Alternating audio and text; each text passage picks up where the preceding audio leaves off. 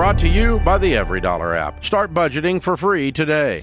There's a viral video that I want to have you guys weigh in on. So, James, set this up for us because we've not seen it yet. So what's going on? Yeah, it came up in one of our content meetings this morning, and it seemed like the perfect thing for you because it revolves around work. Okay. And it's one of those things where you watch it once and you have a certain reaction, and then as it sinks in, you're kind of like, there's a deeper thing there. So I didn't want to set it up too much more than that. Great. But all right, let's roll it. Work until we have to die just for the privilege of being alive. We have to work somewhere just to afford a house that we're never at because we're working to afford the house. Is the meaning of life to work and pay taxes and then die? On top of that, we also have to work to afford our vehicle to get to work in other places and afford gas just to get to work. And we also have to pay taxes for our roads to drive on to get to work. And then we have to work for our children to go to school to learn how to work. So our children know how to work for their children so that their children can go to school and go to work. Like, somebody tell me that this is fair. Like, is it lazy to just want to enjoy life? Like, why do we have to work? Why? I'm stressed. I just check my student loans because I need. Interesting. So this went viral, you said? Yeah, okay. Well, okay, couple things. John, I can see the tendency for some to just, lay into this young lady and the snowflakery and these things. And I've seen some of these before and have made those comments, but I got something a little different here. I don't see lazy, spoiled entitlement, although I could understand if some see that. I see a little bit of desperation, and I think I see a whole lot of no understanding. And that's not her fault. Here's what I mean by that. I don't think the adults in her life, and I'm not just laying out the parents here, but we adults in her life, whoever we is, we've not done a good job of explaining that there is contribution that is involved with work. Yes, we've got to work for provision. Does that suck? Sort of, kind of, if that's the way you look at it, right? But I saw sadness. I saw a lack of, what is the whole point of all this? I want to enjoy it. She goes, should we enjoy life? I think the answer is emphatically yes. But I think when we see work as just this thing to get a paycheck, and it's going to suck, and I got to just muddle through it. And the way she laid it out, I do think that's the way a lot of people look at work. I mean, we did a curriculum at Ramsey Solutions that we talked about this with high school students. And I asked about the dream job. And I said, what does that mean to you? And to a kid, they said, it's this idea of this thing I'd like to do, but I have no chance of doing it. So if you look at that, then the idea of enjoying work and showing up and doing something that is meaningful when you do your show and you meet people in a place of pain and you step in with them and you give them hope, I mean, that's rewarding. And I just don't think she's been taught that there is a reward to work beyond $1.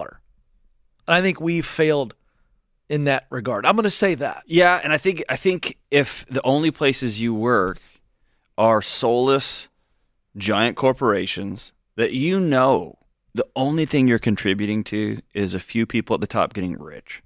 You haven't connected what you do you're not solving a problem for somebody. Yep.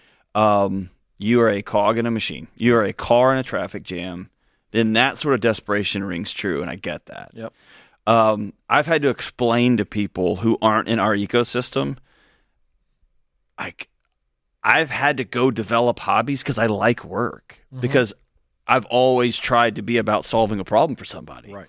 And I like doing that. And so here's when I get crossways. And when I'm just sitting with people who struggle with mental health challenges, when I have a day off and I plan, quote unquote, I'm going to do nothing. I'm just going to do nothing tomorrow. Inevitably, about 11 o'clock, I am about 1,000 calories more in than I normally am.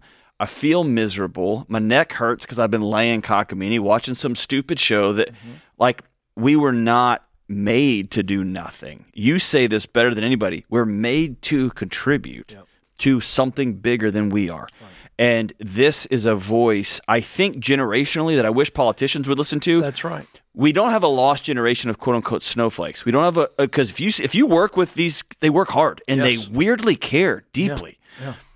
They just have come to understand, oh, we are playing somebody else's game. Mm-hmm. We're contributing to nothing other than getting our boss another retirement home. You nailed and it. I'm out. They've done the math, John. They have. They realize that the average American, that they don't walk around saying this, but they've watched their parents and grandparents work what amounts to about 90,000 hours in their lifetime. And they get laid off. Yeah, and they're going. They get dropped. They get Yes. they get cancer, and there's Yes. like, oh, that's it. This is it. This is what we. I think this group has a chance to transform work as we know it. Absolutely. But as I've said a million times, if you spend the majority of your day using what you do best, these are things you're good at. Yeah. To do work you enjoy, to produce a result that you care about. Right. That's really rewarding. And you can't wait to get up and go do it again. You can't. You and I both, we share this. I mean, you stick us on a stage where we're answering questions with real people, we'll stand up there for hours. Well, you and I fly across the country and leave our families. That's how much we love 100%. it, right? And so what is that? So that's for us, that's helping people with that. But for other people, it's welding. Right. For other people, it's teaching. For other people, it's being in a hospital and being bone tired. Yes. And taking one more surgery because you know that you can help and you love it. I sat with some guys from Hiller Electric. I don't mind calling them out. They came to my house when our power went out, and my power is connected to our well, so we had no water, we had no power, and those guys wake up every day and say, we can help a family have a better day today. That's right. And it just keeps them going and going. They have purpose behind it too. Is it hot? Yes. Is it exhausting? Hot. Yes. Is it the worst? Yes. Yeah. And there's a purpose tied to it. That's right. And so I think, here's my dream.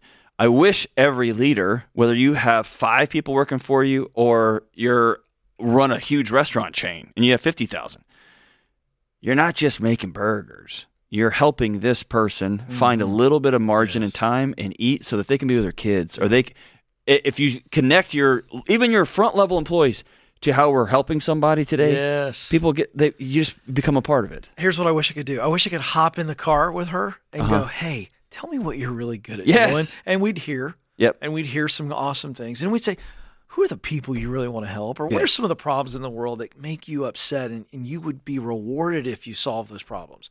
And you begin to paint a picture that she has a unique design plus a unique story that tied together, she's got something where she goes, I would actually be really rewarded and fired up to go do that. Yes. Oh, and by the way, make some money, have some life balance, leave work at work. Yes. Go home, love of my friends, travel the world. Yes. Do some cool things. Give some of that money to somebody. Or like Tara, the person who takes care of our calendars. If you ask her, that's right. What do you put on earth to do? Yeah. To be the best executive assistant who ever lived? Yeah. Those kind of things make me want to pull my fingernails out. I get it.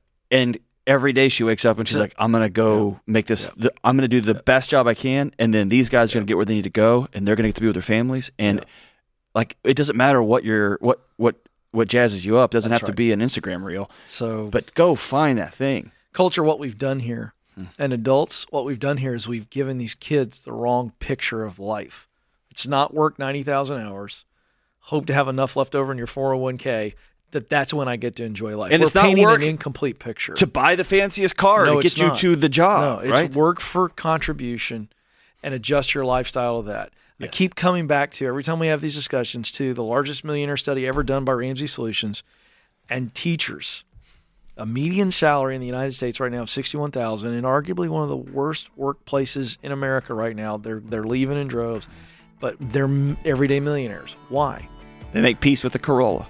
That's it. You nailed it. They make peace with a Corolla. That's it. It's a great car. Get me to and from. I'm going to go help kids. And they're fine with it because they know they're turning on light bulbs every day, and kids that they're teaching are changing the world.